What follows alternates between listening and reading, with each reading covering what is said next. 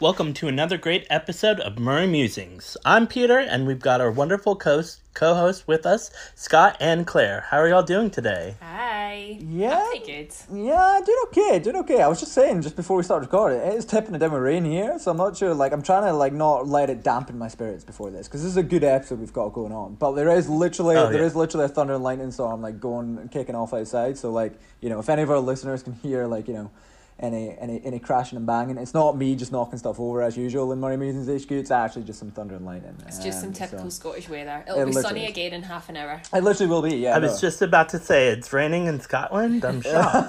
It's actually pretty regular, yeah. It's our usual weather right here. I was literally going to try We're falling into a little bit of a pattern here about talking about the weather early on in our podcast. I'm pretty sure we did this with Courtney as well. And she was like, guys, what are you talking about? Listen, you know what? We should start every Murray Musings episode where Murray Musings weather forecast. I think that our listeners would be quite interested in that, to be honest. Even when we put episodes out days after we've recorded it, I'm sure people will be really interested in day-old weather reports. I think personally. So maybe we could start it. No, never mind. We'll stop rambling on, shall we? Yes. Okay. Let's move on to our wonderful guest. We have a great guest today that a lot of our listeners may know personally. Some pro tennis players do too. Andy's coach, Mark Petchey, has described our guest as a tennis and Twitter fanatic on live TV. Mm-hmm. Our special guest is known as Lob Winners on Twitter, also known as Michael. Michael, how are you doing today? Hey, thanks for having me, guys. I'm pretty good. A little bit tired after a long and busy week, which I'm sure we'll talk about. For my weather, it's actually the sun has just peeped out. It was raining about 10-15 minutes ago, but in Leicester, it's not too bad at the moment. Yeah, a few drops and maybe a rainbow. I can see the sun shining through on your face, yeah. making you look all angelic, Michael. You look glorious. Looking good, yeah. It's a nice glow you've got going on there. Thanks. Yeah. There's a week of sitting in, partial sun. There was a few rain showers going in, but it will always either come out red, but after a few days it'll turn to brown. Yeah, that's fair. I just go white to red to white. So. I'm a little bit like that. I've got Irish genes. That's fair. You understand. Not the best. So, Michael, we usually start our conversations with guests by asking what your origin story of getting into tennis is. Can you explain your Twitter handle and what or who inspired you to get into tennis? Well, my Twitter handle is Lob Winners. Everyone knows it's the sort of iconic shot that people know about Andy Murray. Mm-hmm. It's his signature shot. You could say in a way, the Davis Cup final winning point. So many over the years. There's so many collections. Him lobbing Ivo Karlovic, who's 6'11". So that was the main inspiration. My sort of tennis origin story is a very Andy Murray orientate, I'm sure a lot of people our age who are based in the UK are.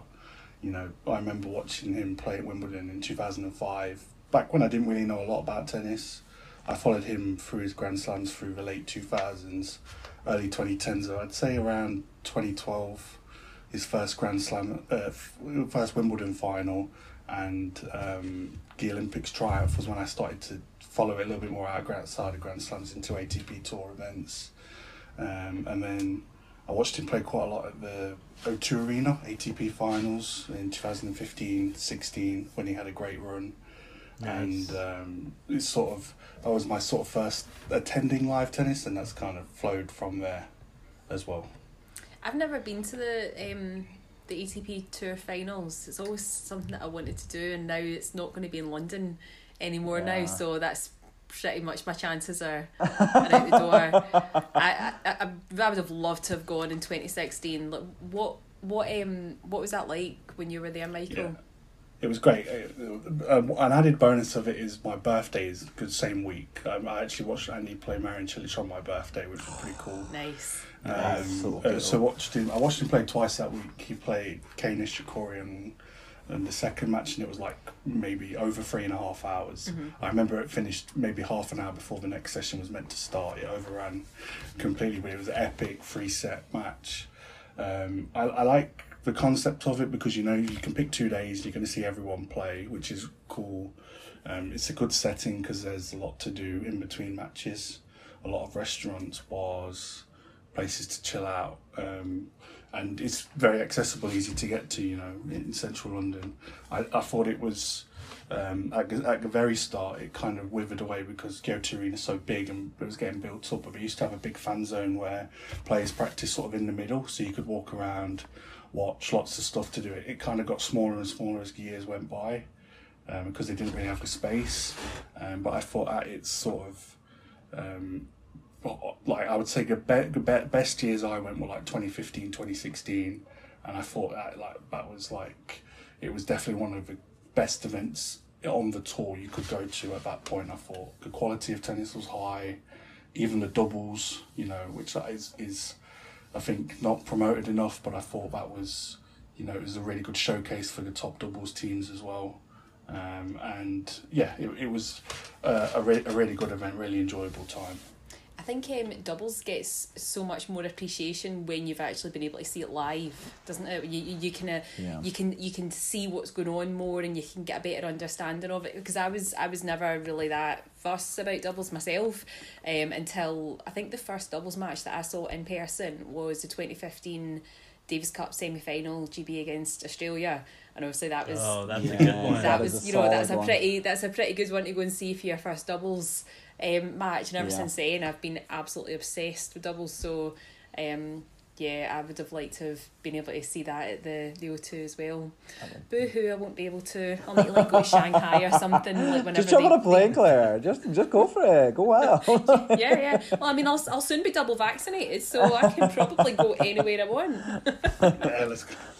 I also think if you play tennis, you get a greater appreciation of doubles. Yeah.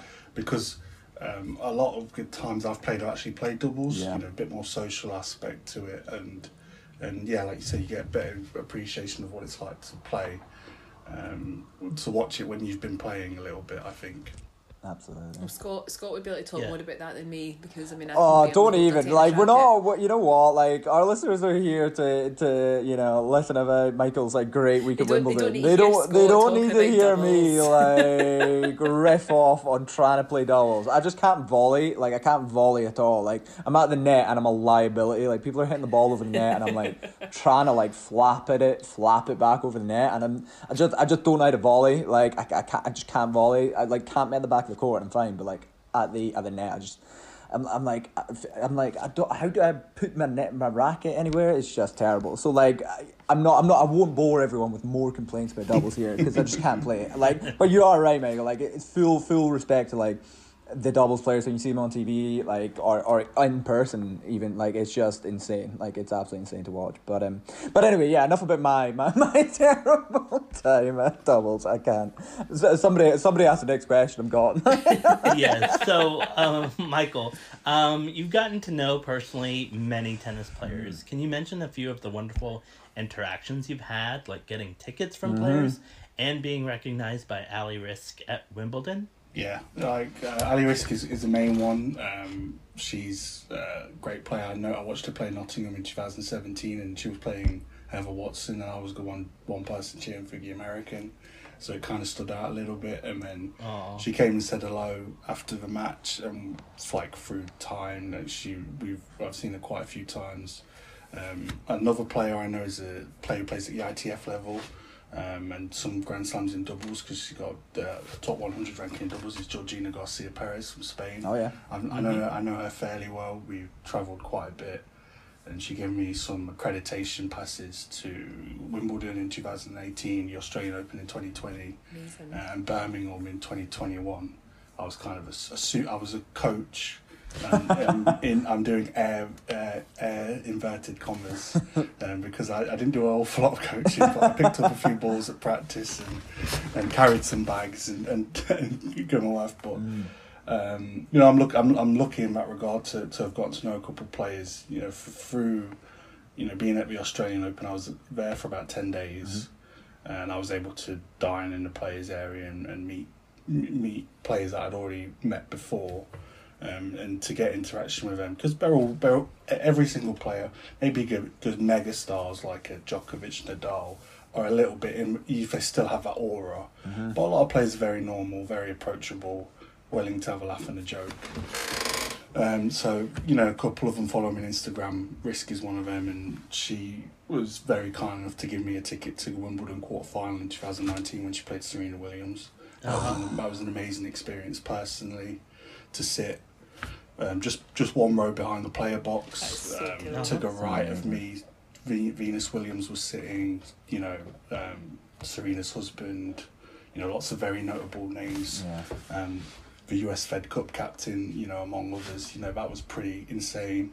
Another one very recently, I'll talk more about my Wimbledon experience, but I'll just briefly go into this now. Kai Juvan from Slovenia. I watched her play in early 2019 in a Fed Cup, which was held in Bath Uni.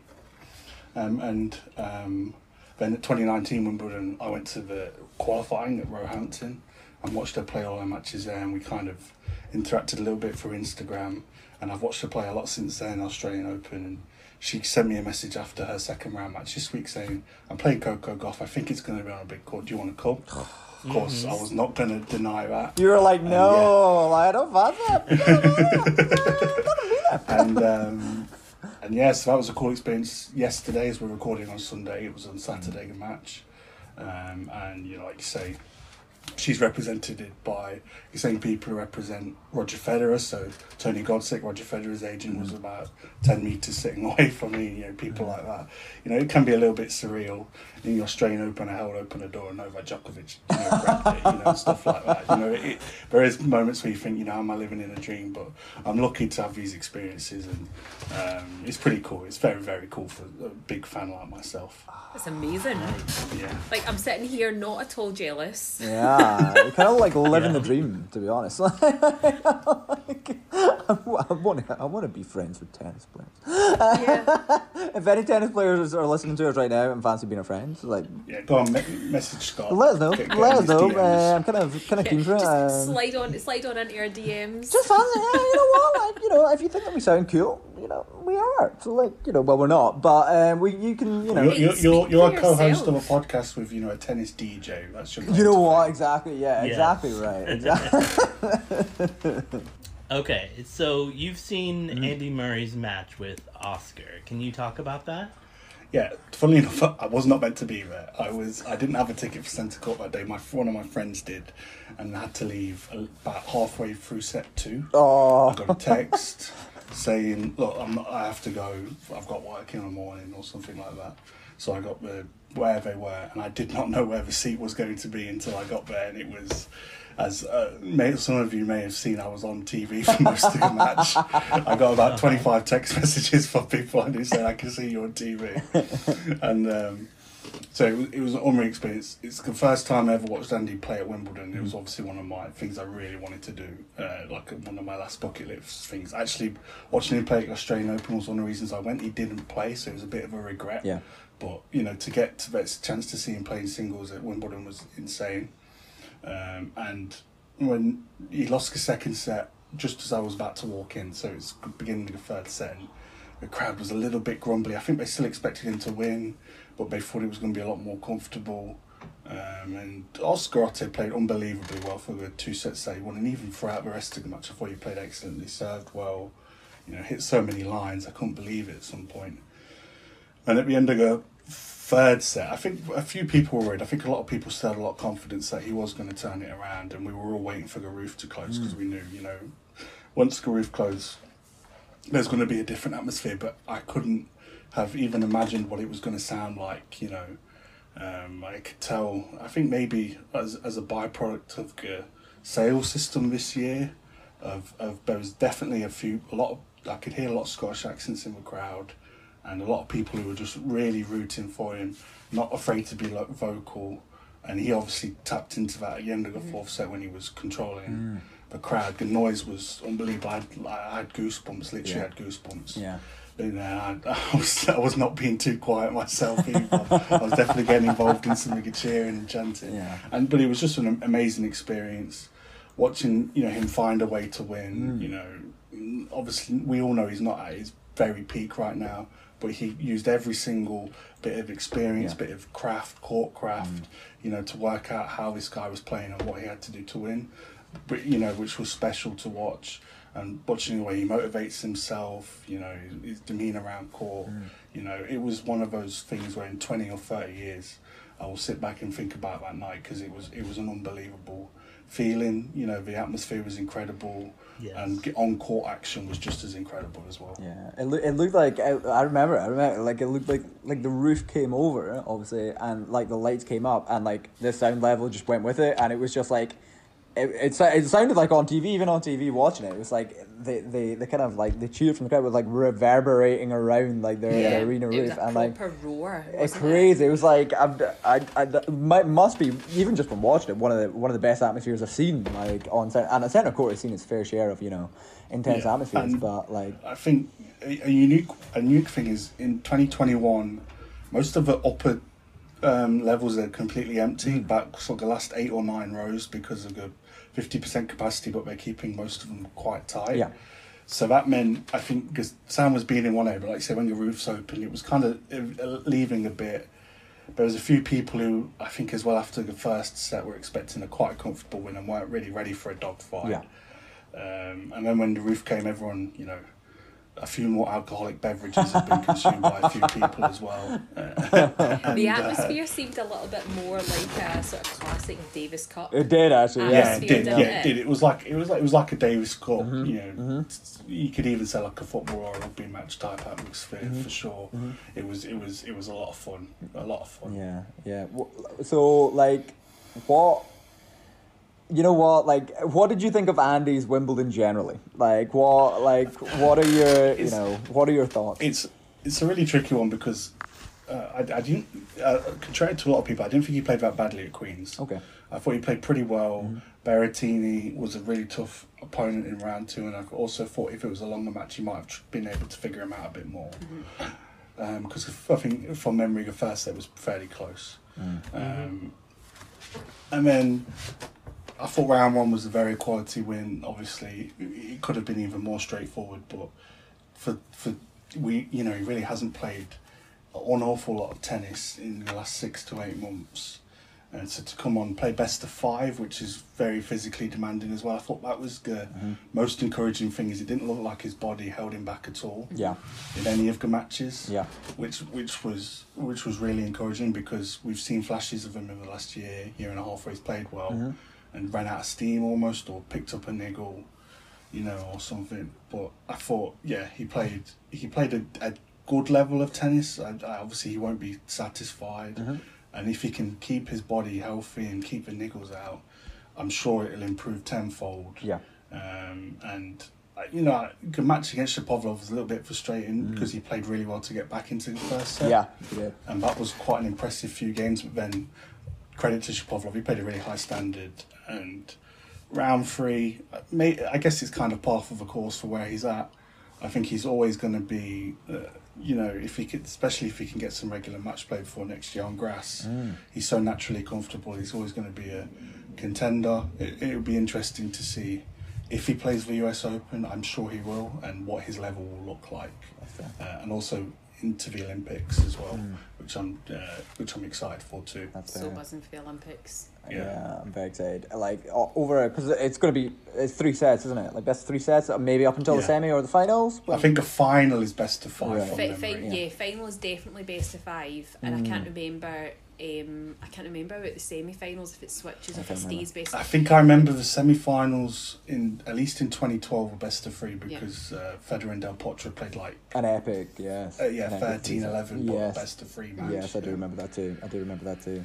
What so obviously, looking forward to the Olympics. I'm looking forward to Andy playing there, Michael. But what, you know, I think me, Peter and Claire have all done our analysing, and all done our crying, and all done our kind of questioning in terms of, you know, what Andy said quite recently, you know, after his defeat, about what were his exact words. We should probably have them handy, but he said he wondered if it was all worth it, like the work that he was putting in and not seeing the results. He says you have to wonder if it's all worth it. Yeah. But I watched the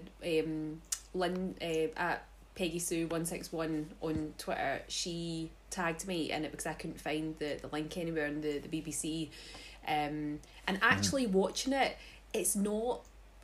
He does say those words, but it's not as bad as the media reports made it sound. Like he doesn't sound down on himself. He didn't sound like, you know, like he was in a slump or he was being really defeatist. I think he was just being quite matter of fact and being like, well, you know, like it's he's obviously right off the back of his loss, so he is probably being a bit more brutally honest than normal, but hard on himself. It certainly wasn't as bad as it was being made out, where it's like he's ready to chuck in the towel. I mean, that's what I got from it. I'd be keen. Have any of you actually seen the clip?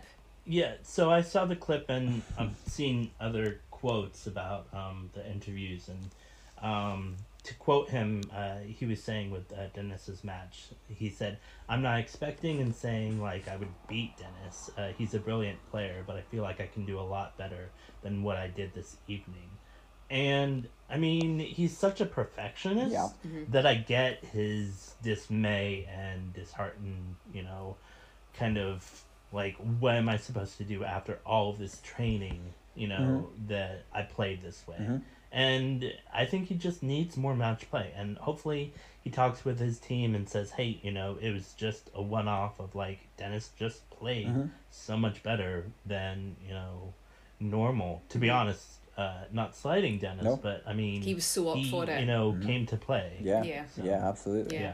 Absolutely. I think as well, Andy's very honest. I think if he'd have said a very PR answer like, well, I'm going to go check with my team and we'll evaluate good footage and stuff, no one would have made anything about it. Classic Federer answer right there. Yeah, something like that. You know, it would have been absolutely perfect, but that's not how he is. That's why we love him.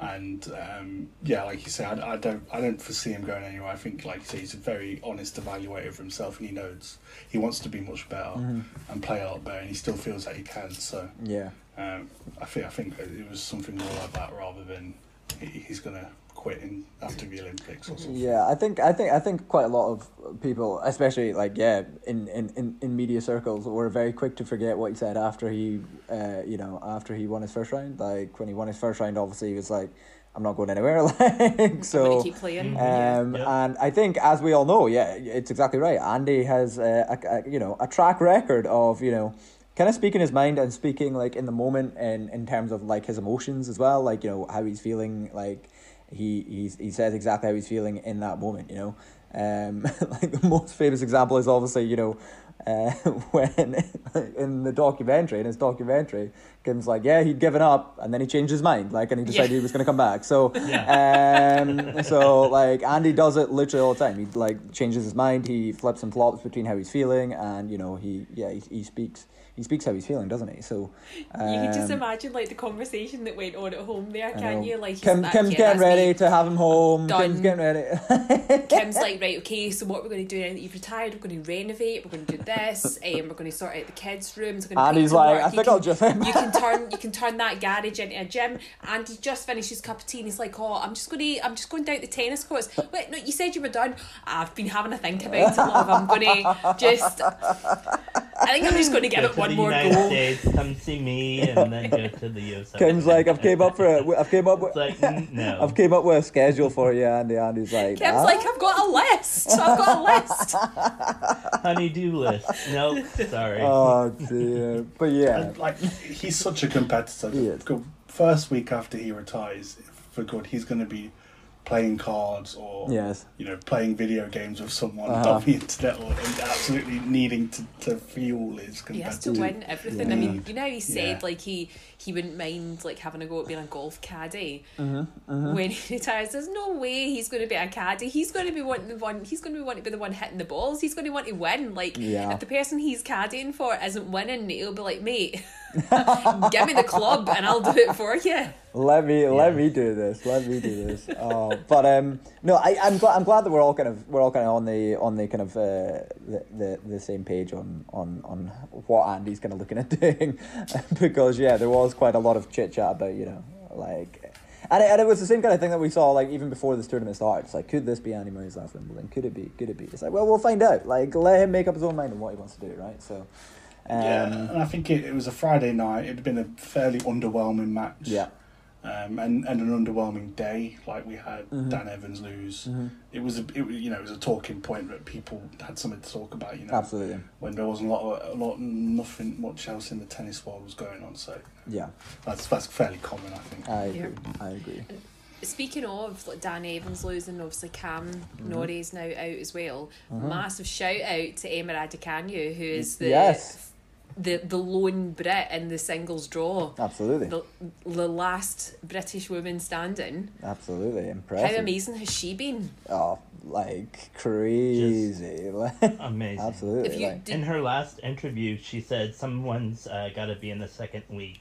And why not me? Yeah. Absolutely. And so I was watching Emma's match against Vondrousova from the first ball to the last, and the crowd did the Mexican wave to like start the match and like hype up everyone, and it was just so good to see people cheering in the stands, and it reminded me of when crowds were allowed in Acapulco, doing the Mexican wave. So it warmed my heart and got me hyped for Emma. Yeah. So I'm just so glad that she's a star and she's into the second week, and she's so good as well. Yes. Like when you watch her game, she's so talented, and I don't think this is a fluke.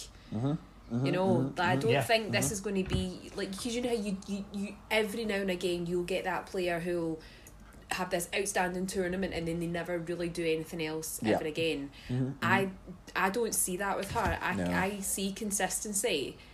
And I think she's going to go really far. Like even if is it tomorrow Emma plays? Yeah. So even if she doesn't win tomorrow, I think she's got a very, very good chance. Like why not? But even if she doesn't win tomorrow, I think we're going to see great things from her. Yeah. And she's only 18. Yeah, it's crazy. Yeah, and I think the way she's been managed and like they've not overworked her. Because I watched her play in 2018 in a 25k ITF. Shout out me being a tennis nerd going to a 25k ITF. But she was only 15 years old and she was winning matches and she might have even made a final of that tournament at 15. But LTA have managed her quite slowly. She's done her full school. She's finished her A-levels. And that's really good. I think she's really mature. Yeah. And it's obviously no one expected her to just bump up, but in the same way it's not surprising. I think and she's coached by Nigel Sears, isn't she? So there's that link there to Andy, and and he's, like you said there, Michael, sorry to interrupt you, he's a very experienced coach. It really isn't a surprise at all. So I'm really looking forward to seeing what she does in the future now. Absolutely. And she's so lovely as well. Like her post-match interview on court yesterday, I was just blown away by like her humility and the fact that she was just gazing round the court at the crowd in absolute awe, as if she was like, I can't believe I'm here. When actually, you wanted to say to her, Emma, the crowd is looking at you in awe. Yeah. It's, don't you look at them in awe, they're looking at you in awe. You've earned your place here, and absolutely. Good on you. Yeah. And I also think she can be a really great sort of forebearer for everything that's good about Britain, because she comes from a very multi-diverse background. She's got she was born in Canada with Romanian and another nationality which escapes me. But her parents were Chinese mom. Chinese, that's it. And I think it's a really great thing about the multi-diverse community we have in Great Britain, and she could be a forebearer for that, because we're all big fans of tennis, but there's definitely a diversity problem in tennis, and it's great to see a young girl like her come through, and she can really be, for the next 15 years, a massive role model for people in this country, and someone we can be proud of. Fingers crossed. Crossed. She was asked about that and the diversity aspect of how her role models are Simona Halep, who's from Romania, and Lena, of course, who's from China. And so I believe it was Eleanor Crooks that was saying, like, is Lena like an inspiration? Like, the way she plays is just, it's phenomenal. The way she was hitting winners, it's like, I'm incredibly impressed as she's an 18-year-old and just hitting away. So, This is her second it's fine. professional tournament, her second WTA tournament. That's nuts, isn't it? She played an ITF in Nottingham, 100k, and made the quarterfinals, which made Wimbledon give her a wild card. So she went straight she's into definitely it. earned the wild card. Yeah. Oh, I know, what a wild card choice for Wimbledon. Absolutely, eh? absolutely. They must be sitting rubbing their hands together in glee. The person who suggested her as a wild card, they'll be getting pulled up every other year now from now on. Like, right, okay, you need to pick wild cards. I did just like, Michael, that how you know, like when we first started talking about this, you subtly flexed on everyone. You were like, I was an Emma Raducanu fan before everyone else was. He does that often. I saw her before To everyone be else. to be fair, if you're going to ITF matches, then you Yeah. In you the probably Wirral. are going to be. Leisure Yeah. Centre up in the Wirral, I which think she so. was playing in October 2018. Well, I mean, the first time I saw her play was just last year at Battle of the Brits. So, Yes, you know, same. and Yeah. I expect that will be the same for a lot of people, I think so. Yeah, like unless I think unless your name's Michael. She made the quarterfinals of Wimbledon Juniors in Okay. 2018, Yeah. but she lost to the champion. You might have heard of her. She's called Iga Swiatek. Oh, really? Okay. Wow. So, and she won the junior title that year as well. So, like you say, so. Yeah, good pedigree, because it was quite a good battle, if memory serves me right. Yeah. So, that's fair. yeah, I think everyone knows now, but it's not a surprise to anyone who's ever watched her. She's got all the talent in the world to go to the very top. Yeah, that's fair. That's fair. What did you? Obviously, Emma's the big success story of the British players. What did you think? You know, outside of Andy and Emma, what did you think of the other British performances at Wimbledon? I watched Cam Norrie play against Alex Bolton round 2. I had good ticket for that court. I thought he was impressive. I didn't see an awful lot of the Federer match yesterday. I really thought he had a better chance of doing something against Roger than he did. Correct me if I'm wrong, but I think it might have been his first time ever playing on centre court, which is always a tricky thing. I know personally from watching Caillou and play, she came off and texted me saying she was really nervous, and she didn't play as well as she wanted to, and I think it's going to affect anyone. You know, if you've played on there hundreds of times like Federer has, you're going to be a bit more comfortable than playing for your first time. Evans, I thought he could do better than that, but his grass court form wasn't all that great. No. I'm not 100% sure. His warm-up events, I watched him playing a Nottingham Challenger, and he had some quite long matches against players outside the top 100. So for someone of his seed, he would have expected more. And Corda is not the easiest opponent, especially on a grass court, quite tall, big game. Yeah. On the women's side, I was hoping for a bit more from Fran Jones, but she had a really tough round one against Coco Gauff. Yeah. So that's a tough one. unlucky, because she's got all the talent in the world, and hopefully she'll come back next year with a better draw, maybe a slightly higher ranking as well, and do more. Katie Bolter was really impressive. Very lucky against the impressive. number So 2 good. seed. Yes, amazing to watch. Amazing to watch. I watched the closing stages of it, and I was like, willing her on. It's a bit like. I was sitting on one of the outside courts. If you've ever been to Wimbledon, they're sort of overshadowed by centre court, and you could just hear the roars every couple of minutes when she was, playing some really impressive points. Yeah. Again, another really tough draw, getting the number 2 seed in round 2. But a great experience for her playing on centre court and looking fairly at home on it. So hopefully, like you say, she's had a really tough couple of years of injuries. If she comes back next year with a full season under her belt, hopefully she'll be in good stead. Yeah, she's very good. Fingers crossed. Yeah. And like you say, Emma is going to be one really disappointing for everyone listening. I'm assuming we're going to Sunday evening, withdrawal of Johanna Konta, which was really unfortunate, but a necessity in these times, which is awful. But I think that's one of the main things it's kind of highlighted is if you take out one or two names, the depth it just isn't quite there yet. Hopefully. There's a lot of good young players coming through. Liam Brody had a tough match against Diego Schwartzman, but took a set off him. And I've been really impressed by his rise in the last 2 to 3 years. Hopefully he can continue that as well.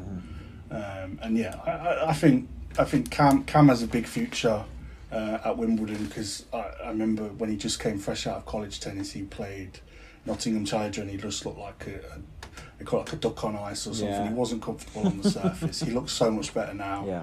Alex Bolt, who's a pretty experienced grass court player, naturally being from Australia, he made him look very average in round 2. So tough draw to play Federer, but I think next year he can come back with a lot more confidence, and I would expect to see a bit more from him. That's fair. Yeah. That's fair. Going back to Fran Jones, I believe Coco said this at the net, shaking Fran's hand. Coco said, "I was just letting her know, don't let this crush you, because matches like this can really hurt or break a player. I don't want it to break her. I want her to build on this, and next time when she has a match like this, maybe even against me or against someone else, that she knows what to do and come out on top." And I thought that was really smart and really great of Coco. And I mean, it shows her age and her maturity, for her age. It's great to see Fran do what she's doing as she can. And going to some doubles players, of course. We've got Joe Salisbury, who's still in the men's doubles and mixed doubles. So I think Joe Salisbury hit a shot of the tournament. He hit a tweener winner during the match with Rajiv Ram. I think it was on Friday. I was watching a doubles match on a opposite court, and it was the biggest roar of the day for that shot from Joe Salisbury. So I'll see if I can dig it out from somewhere. But that's maybe a contender for shot of the tournament. Yeah. Tweener winner. And he's playing mixed doubles with Harriet Dart, isn't he? Is that right? Yeah. That's a good British And player there. did they beat Heather Watson and Henry Compton in round 1? So they've previously won the tournament, so it's an experienced pair. So they could go all the way for sure. They have Demi Schurz and Wesley Koolhoff in the next match tomorrow. Of course, they're great mixed dubs players, but I think Joe and Harriet could win it. Yeah. Get on a big court. Yeah. Yeah. Get them on a big court with the crowd behind them. That always, and like you say, that's one thing I'm sure you've noticed from the TV and being there. I think it's louder than it was before, even with not a full crowd. Everyone's excited to be out. Everyone's really appreciative. I watched the women's match. Angelique Kerber against Sara Srivastava. It was 3.5 hours for a 3-set match, and the crowd was going crazy after every point. It was like a 5-minute standing ovation at the end. Yeah. Everyone's so get the British players on a court 1 or a court 2 and let the crowd lift loose. I think. Yeah. That's fair. That's fair. Yeah. So what's been your I imagine it was watching Andy, but take that out. What's been your moment? What's been your moment of Wimbledon so far? What's been your match? What's been your moment? You're right. Well, that's good number 1 for sure. I briefly mentioned it there. The Angelique Kerber versus Sara Srivastava was good variety on show. It was a lot, great slices, drop shots. I think that's what you can underestimate about grass court tennis, not watching it live, is how effective a slice can be, and the low bounce is so difficult to pick up. Yeah. Because a lot of preconceptions about it needs to be fast, the ball, you just need to hit it as hard as you can. But no, if you're a crafty player with a lot of variety. One of my favourite players I mentioned, she gave me to Kayuv, and she beat Belinda Bencic, who was 9th seed in the first round, so that was a really big personal highlight for me. And I think the main highlight is being back at Wimbledon after 2 years, being out of the house after barely leaving it for 15 months. It was the first major trip I'd made outside of Leicester. Where I live for over a year. I don't want to be too not cautious, because obviously there's still a pandemic going on, but it felt normal. It felt like a little taste of what it can be, and hopefully I'm lucky enough to have both shots, and with good vaccine rolling out and hopefully across the world as well, we can get back to that, because it just felt like a breath of fresh air, literally. Being there, and I think that was probably the highlight, was just literally being there. That's fair. Like I can't imagine it. So being there, obviously, we don't want to like dive too much into it too much, but like you felt entirely safe there, as though it was like it was organised after time. I mean, it's a difficult one. You just have to trust the protocol, trust the process. Everyone had to take a negative test proof or 14-day vaccination, at least 14 days from the second dose to gain entry. They were very strict on that before going in. They had a lot of people asking for evidence, and everyone got a little wristband before they're allowed to go in. Like you say, because of the limited crowd, sometimes you're on top of people. Most of the time, you were just with a group of people you wanted to be with. There was enough space that people could move up. You could have a little bit of space to yourself. I think that was what was the really nice thing about it is Wimbledon's great, but when it's really full, especially before the show courts start at 1 o'clock, it can be very hard to walk around and move around. Yeah. With a 50% crowd, it was almost like perfect to not be too dead. Yeah. But you could get to wherever you wanted to go. You could buzz around all the outside courts if you wanted to. I didn't feel any sort of ill effects from it, and I hope everything, got all the data that comes out from it is really positive as well, because I think it would be a really big achievement. That's fair. I must admit, selfishly, when I saw that they were increasing capacity to 100% from the quarterfinals? From Tuesday onwards. I thought, I hate big crowds of people. Like I just don't deal well with them. I just don't like feeling like I've got people like on my shoulders. So when Scott and I went to Nottingham, it was absolutely perfect for me because it was like 25% capacity. And so Scott and I are going down to Wimbledon on Friday. Is it for the men's semis? Yeah, so we've just got grounds passes. But I was like, I've been looking at the crowd sitting on the hill watching the big screen. I'm like, that looks perfect because they're nicely spaced out.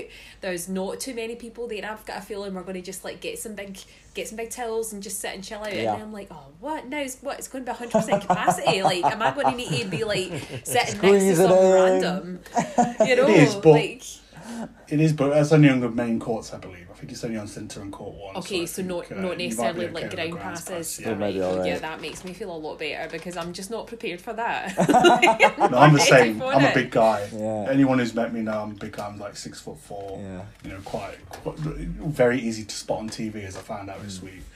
So I always like having a little bit of space around, if there's a spare seat, I take it. I also went to Nottingham early and week with you guys, and I felt the same way, when they had everyone spaced out, and it's pretty cool. Yeah. So, no, I completely get where you're coming from with that one. But, hopefully it'll be fun. The one good thing that came out of the pandemic for me is social distancing. It's great.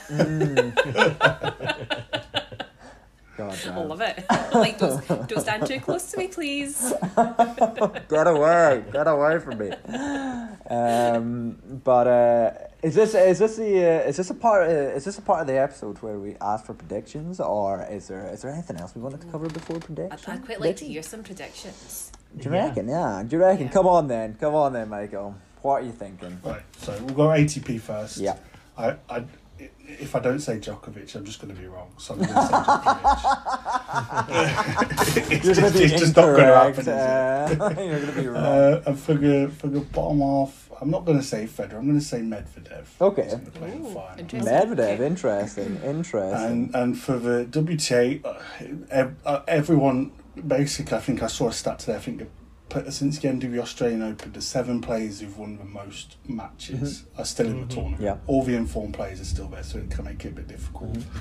I'm going to say Angie Kerber. She's in decent form. Won a grass court title the week before as well. Yeah. Maybe the only thing would be if it took a little bit out of her physically playing the week before. But I'm going to go her. And then I'm going to say the last year's French Open champion Iga Swiatek. There was a bit of and ahhing about whether she could play on grass coming in. She didn't play well in Eastbourne, but she's a former junior champion, and she looked imperious in round 3. She dropped 1 game. Yeah. So I think I'm gonna take her. That's my final prediction. And for the winners, I'll say Djokovic and Swiatek.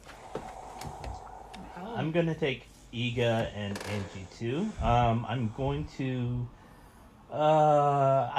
I honestly, with a lot of my friends that are Angie fans, I want to take Angie.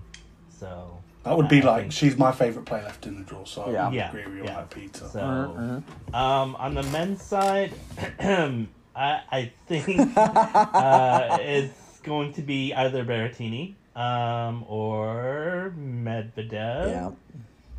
or Federer. I would prefer Berrettini or Federer. I don't want to jinx either.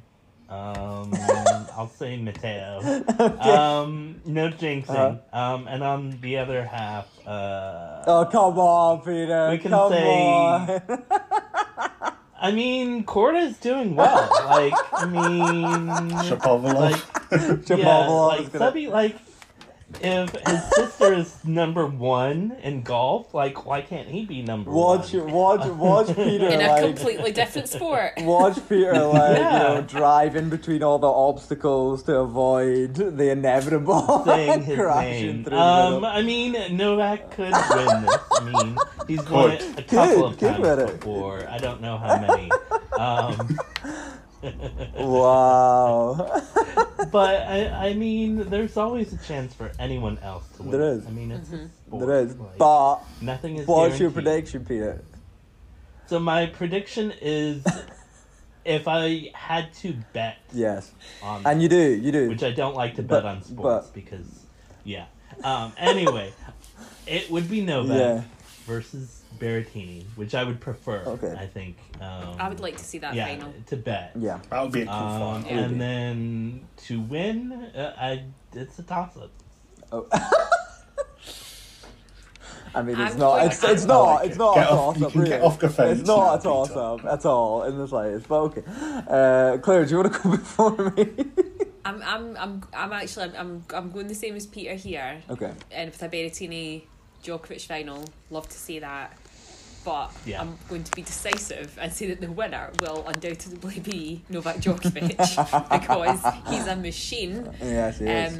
Like he's just Djokovic. Gotta deal with the devil. Djokovic just he's not aging. He's not He's aging. not He aging doesn't at age. all, is he? Like No. you see you can see small signs of it. Small in the fact things that he's got around a few his more eyes. wrinkles around Yes, his eyes. around his eyes, and yes, yes. maybe a couple of wee flecks of grey and that like jet He black does hair have a few, around his yeah. temples. Yes, he does, That is yes. literally the only indication that he is older now than what he was when he first won the Australian Open in 2008. You Like like it. the guy is insane. Yes. So I just can't see. After he was put in his egg pod, I mean, I Listen, the magic Get that water knife is out, clearly Peter. working for him. Oh, I mean, dear. we Clearly. might all laugh, but Clearly, there's yeah. something. Clearly. You know the Yeah. saying, "There's something in the water." I mean, Like, clearly there is. Djokovic Djokovic- has discovered something in it. that magical water. Djokovic has discovered it. So like, yeah, I just can't see. I can't see anyone. Can't see anyone getting past him. That's fair. And yeah. for the women, I'm not. I can't quite call it. It's so open. I can't. Yeah. I would like. I really like Ash Barty. I would like That's to fair. see. I would like to see her win again. But I can't call who'll be in the final with her. Just it's such the women's draw is just so open. I mean, I had high hopes pinned on Pavs, and she let me down. You were quite excited. So- for that. You were quite Yeah, excited. that's another player who could go really far is Karolina Mukova, who beat Pavs. Yeah. Yeah. She's a quarter finalist, I think, here in the past. 2 years ago, and that's when she was kind of breaking out. So Yeah, coming Yeah. through. yeah, she could definitely make a run too. I mean, I'm finding it interesting with her. I don't know if you've paid any attention to it at all, Michael, our last women standing competition. I've seen a little bit of it on Twitter. Yeah. And I'm finding it quite interesting the way Intriguing, that they're going, they've not learnt their lesson from No. last time, they're going strategically. And it was the same in the French Open. Everyone went strategic with their picks. No one picked Nadal because everyone thought Nadal was getting to the final, Yes. and then he got bombed out. Yeah. And everyone had already picked Djokovic at that point, so they So they had to couldn't. pick. They Yeah. had to pick Tsitsipas. Yeah. So I'm kind of starting to see this pattern developing again, especially as we get further in, and there's still a lot of people in the competition. So the choices for tomorrow are Interesting, right? pretty interesting. Yeah, they are, they we've, are. We've got a lot of people are back in keys. Yeah. Tomorrow. So I have to say, I watched Victoria Golubic who Keys plays. She beat She won, I think, maybe 12-10 in the third set in the first round. Yeah. She's playing great with a great backhand. Madison Keys is playing great, but Yeah. I think if you look, I'm not a huge betting guy, but I looked at the odds, and almost every women's round 4 match is very even. Interesting. There's no So big hard to call. favourite in any of Yeah. them. Yeah. You know, every matchup is intriguing in its Yeah. own way. And I mean, Yash Barty against Barbara Krejcikova, Yeah. the last, Roland Garros champion from three weeks ago. I mean, it's some incredible matches Yeah, out there. yeah, Crazy definitely. And thing. I agree with you, Michael. I think the match with Keys and Golubic will be very interesting. And if Golubic wins, we're going to see a massive drop in the numbers of people in the competition Yes, tomorrow. I think so. But my predictions, for the 2 singles titles. Final's gonna be Shapovalov.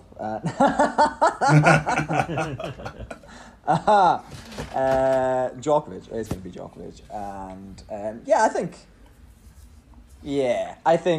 I think Berrettini. People have been hyping him as a possible, a real possible winner of this entire event.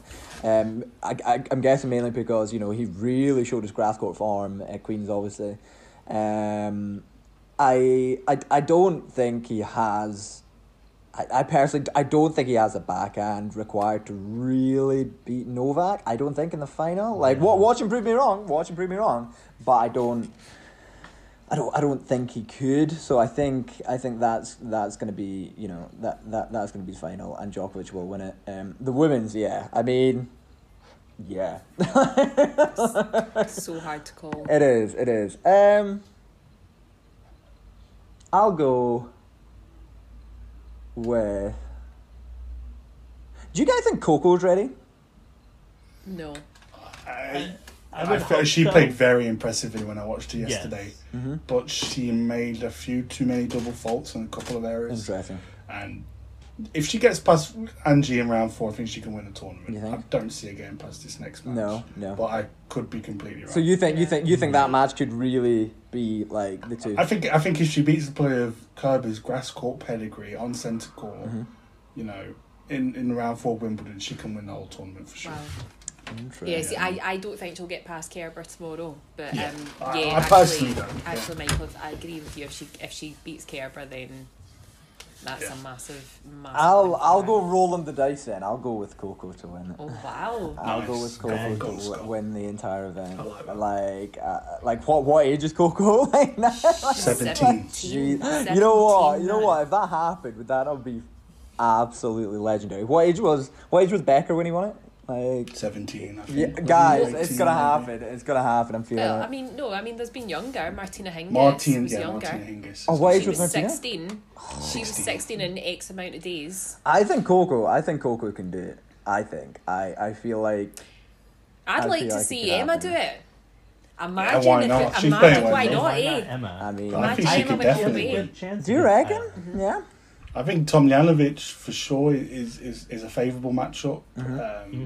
She's a great player, but sometimes she's been known to fluff a little bit from leading positions. Yeah. Halep in this year's Australian Open, she led 5-2 and lost in the third set. I think, and I mean, Sastea played brilliantly, and Emma made her look quite average. Yeah. So I think she can beat anyone. Why not? Interesting. But you're sticking with Barty. So you're sticking with Yeah, Barty. I'm going to stick. I'm going to stick with Barty. I just think she's such an excellent player. Yeah, that's fair. Very natural Michael- on grass courts Yeah. as well. Do you know much about Samsonova? I know a little bit about her. I watched her play in Nottingham in 2019, and I have to say, physically, she's changed. She's so strong. From when I've seen her play at Wimbledon, I've seen her play versus Jessica Pegula in round 2, and she's got massive arms, biceps, her legs are just so jacked. She's so physically strong. I managed to catch a little bit of a match against Sloane Stephens. Yeah, And I one of my watched all of friends it. was there for most of it. And I think what was most impressive was her mental maturity. She's got a great game. She's got a, Yeah. She reminds me a little bit of watching Maria Sharapova, you know, in her pomp, with a big backhand, a big forehand, big strike tennis. But the crowd was mostly rooting for Sloane. Yeah. And she made a few like quips to the crowd, but she didn't really let it affect her. Yeah. And like you say, on an absolute roll. And if you look at her Berlin title, people can win, you know, titles at that level, but you might play maybe one top 20 player or one top 10 player. She played, you know, top quality opponents in every single round of that tournament. And like you say, she's not had an easy run to the round 4 either. So she's a really intriguing prospect. You know, she's kind of one of those where you're like, surely it has to stop at some point, you know, her run. But who knows? If she's got a very high risk, high reward game, and it's all firing on all cylinders at the minute. That's fair. So those are our predictions. Was there anything else that we felt we wanted to mention in this episode? Peter, you look like you're thinking, on you go, fire away. I just got another Castore shirt in the mail, and I got a lookbook as well, seeing all of their products. Yeah. So, as we are the Andy Murray-centric podcast, of course we have bought a few articles of clothing from Castore, the highest quality sportswear in the world. So, as a disclaimer, this is what they say. That's what they say. But this is not a paid promotion by Castore. But if you sounds are like listening, we wish it was. And so inclined to outfit the Team Murray Musings hosts with your sportswear or sponsor us, it'd be appreciated by all of us. and also, guys, if you could do some AMC gear designed specifically for women, that would be fantastic. Yes, that should happen. I would love that. Absolutely. I would buy it. I mean, I don't know if I'd pay £195 for it, but I'd probably buy it eventually. Yeah, fair. After 4 paydays. Reasonable. That was like me in the Wimbledon shop this week. Oh, yeah? Like, Oh my god! I really like a Ralph. Yeah. Like a Ralph Lauren. So I really Can like we talk it. about some of the Wimbledon prices? Am I going to buy it? I was going to do a tweet about say on here. Going to Wimbledon, you always go to the shop, and it's always you look at something you really like it. You're like, oh, I can't really justify that, and then you just buy it anyway. Yeah. Everyone does anyway. I bought a jumper and a t-shirt from Ralph Lauren. Oh, nice. My bank account is crying. Yeah, it's breaking right down now, yeah. but I'm going to look cool. Feeling the pain. So yes, I'm actually really glad that you brought up the Wimbledon shop, because I weather depending for when Scott and I go down on Friday, I want it to be like really extra and go in like my Wimbledon whites. Yeah. So I've got like a really nice white dress that I wanted to wear. Obviously, if it's pouring with rain, I'm going to need a plan B. But I was thinking it's a nice sunny day to wear my nice white dress, and I really want the classic Wimbledon Panama hat. So I had a look online, and it nearly died at the price of a straw hat, £95. I'm like, maybe I should just buy one from eBay for like £12. Maybe. I think Put a purple ribbon on it and call it a day. Yeah, the green and cap- purple, easy. Get a little crayon.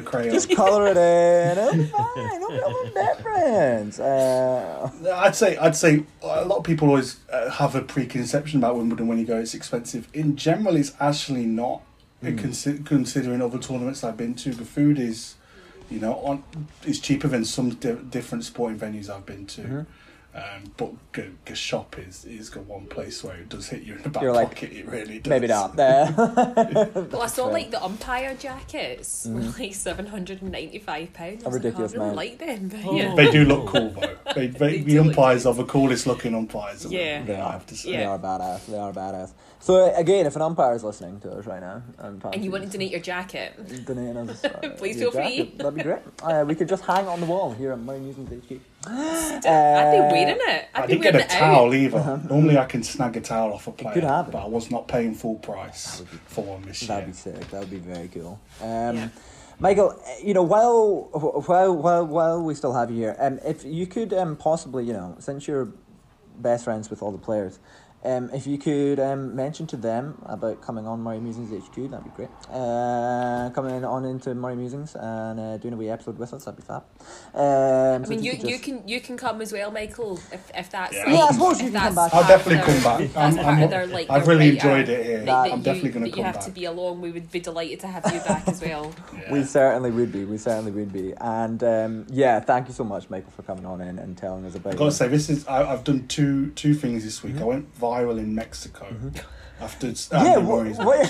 what? Yeah, I didn't see that. We did ask that. Yeah, how did that come about? How did you realise that? So basically, I got one of my friends, Liz, who lives in Monterrey, Mexico. She came to Wimbledon in 2019 with me, and it's her team, and I really liked the jersey, so I bought one. And I was just wearing it because I liked it, and I got caught on camera at Andy's match, and someone it was like some CNN news reporter in Mexico took a picture and put shout out to the guy in the Tigres shirt. That's amazing. And then people found me from it, and it just spiraled out of control. I gained 900 followers.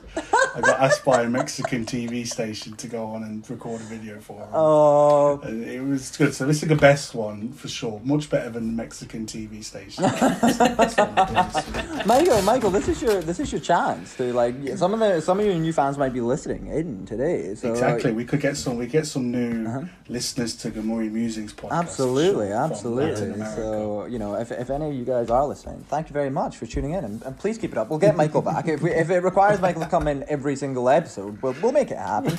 Michael, you don't get an option in that. You'll be up for it. You'll be up for it. But no, thank you again, Michael. Honestly, for It's been a blast. It's been a lot of fun. And yeah, I guess we'll wrap up there then, folks, shall we? Thank you very much, folks, for listening to yet another episode of Murray Musings. Another week of Wimbledon beckons, this time without Andy Murray there, but that's okay. It'll still be a good tournament, won't it, guys? It'll still We've be still got a Murray, right? We've still got Jamie Murray. Yeah. Is he still going? indeed. Jamie's still there. No Andy, but Jamie's still kicking about. So that's good. So And we'll we keep an love eye on Jamie. him. Well, yeah. We love Jamie. We do. So yeah, thank you very much for listening, guys. I've been Scott, she's been Claire, he's been Peter, and the star of the show has, of course, been Michael. Thank you very much, guys. Goodbye. Thanks, guys. Bye. See you, everyone. Bye. Take care.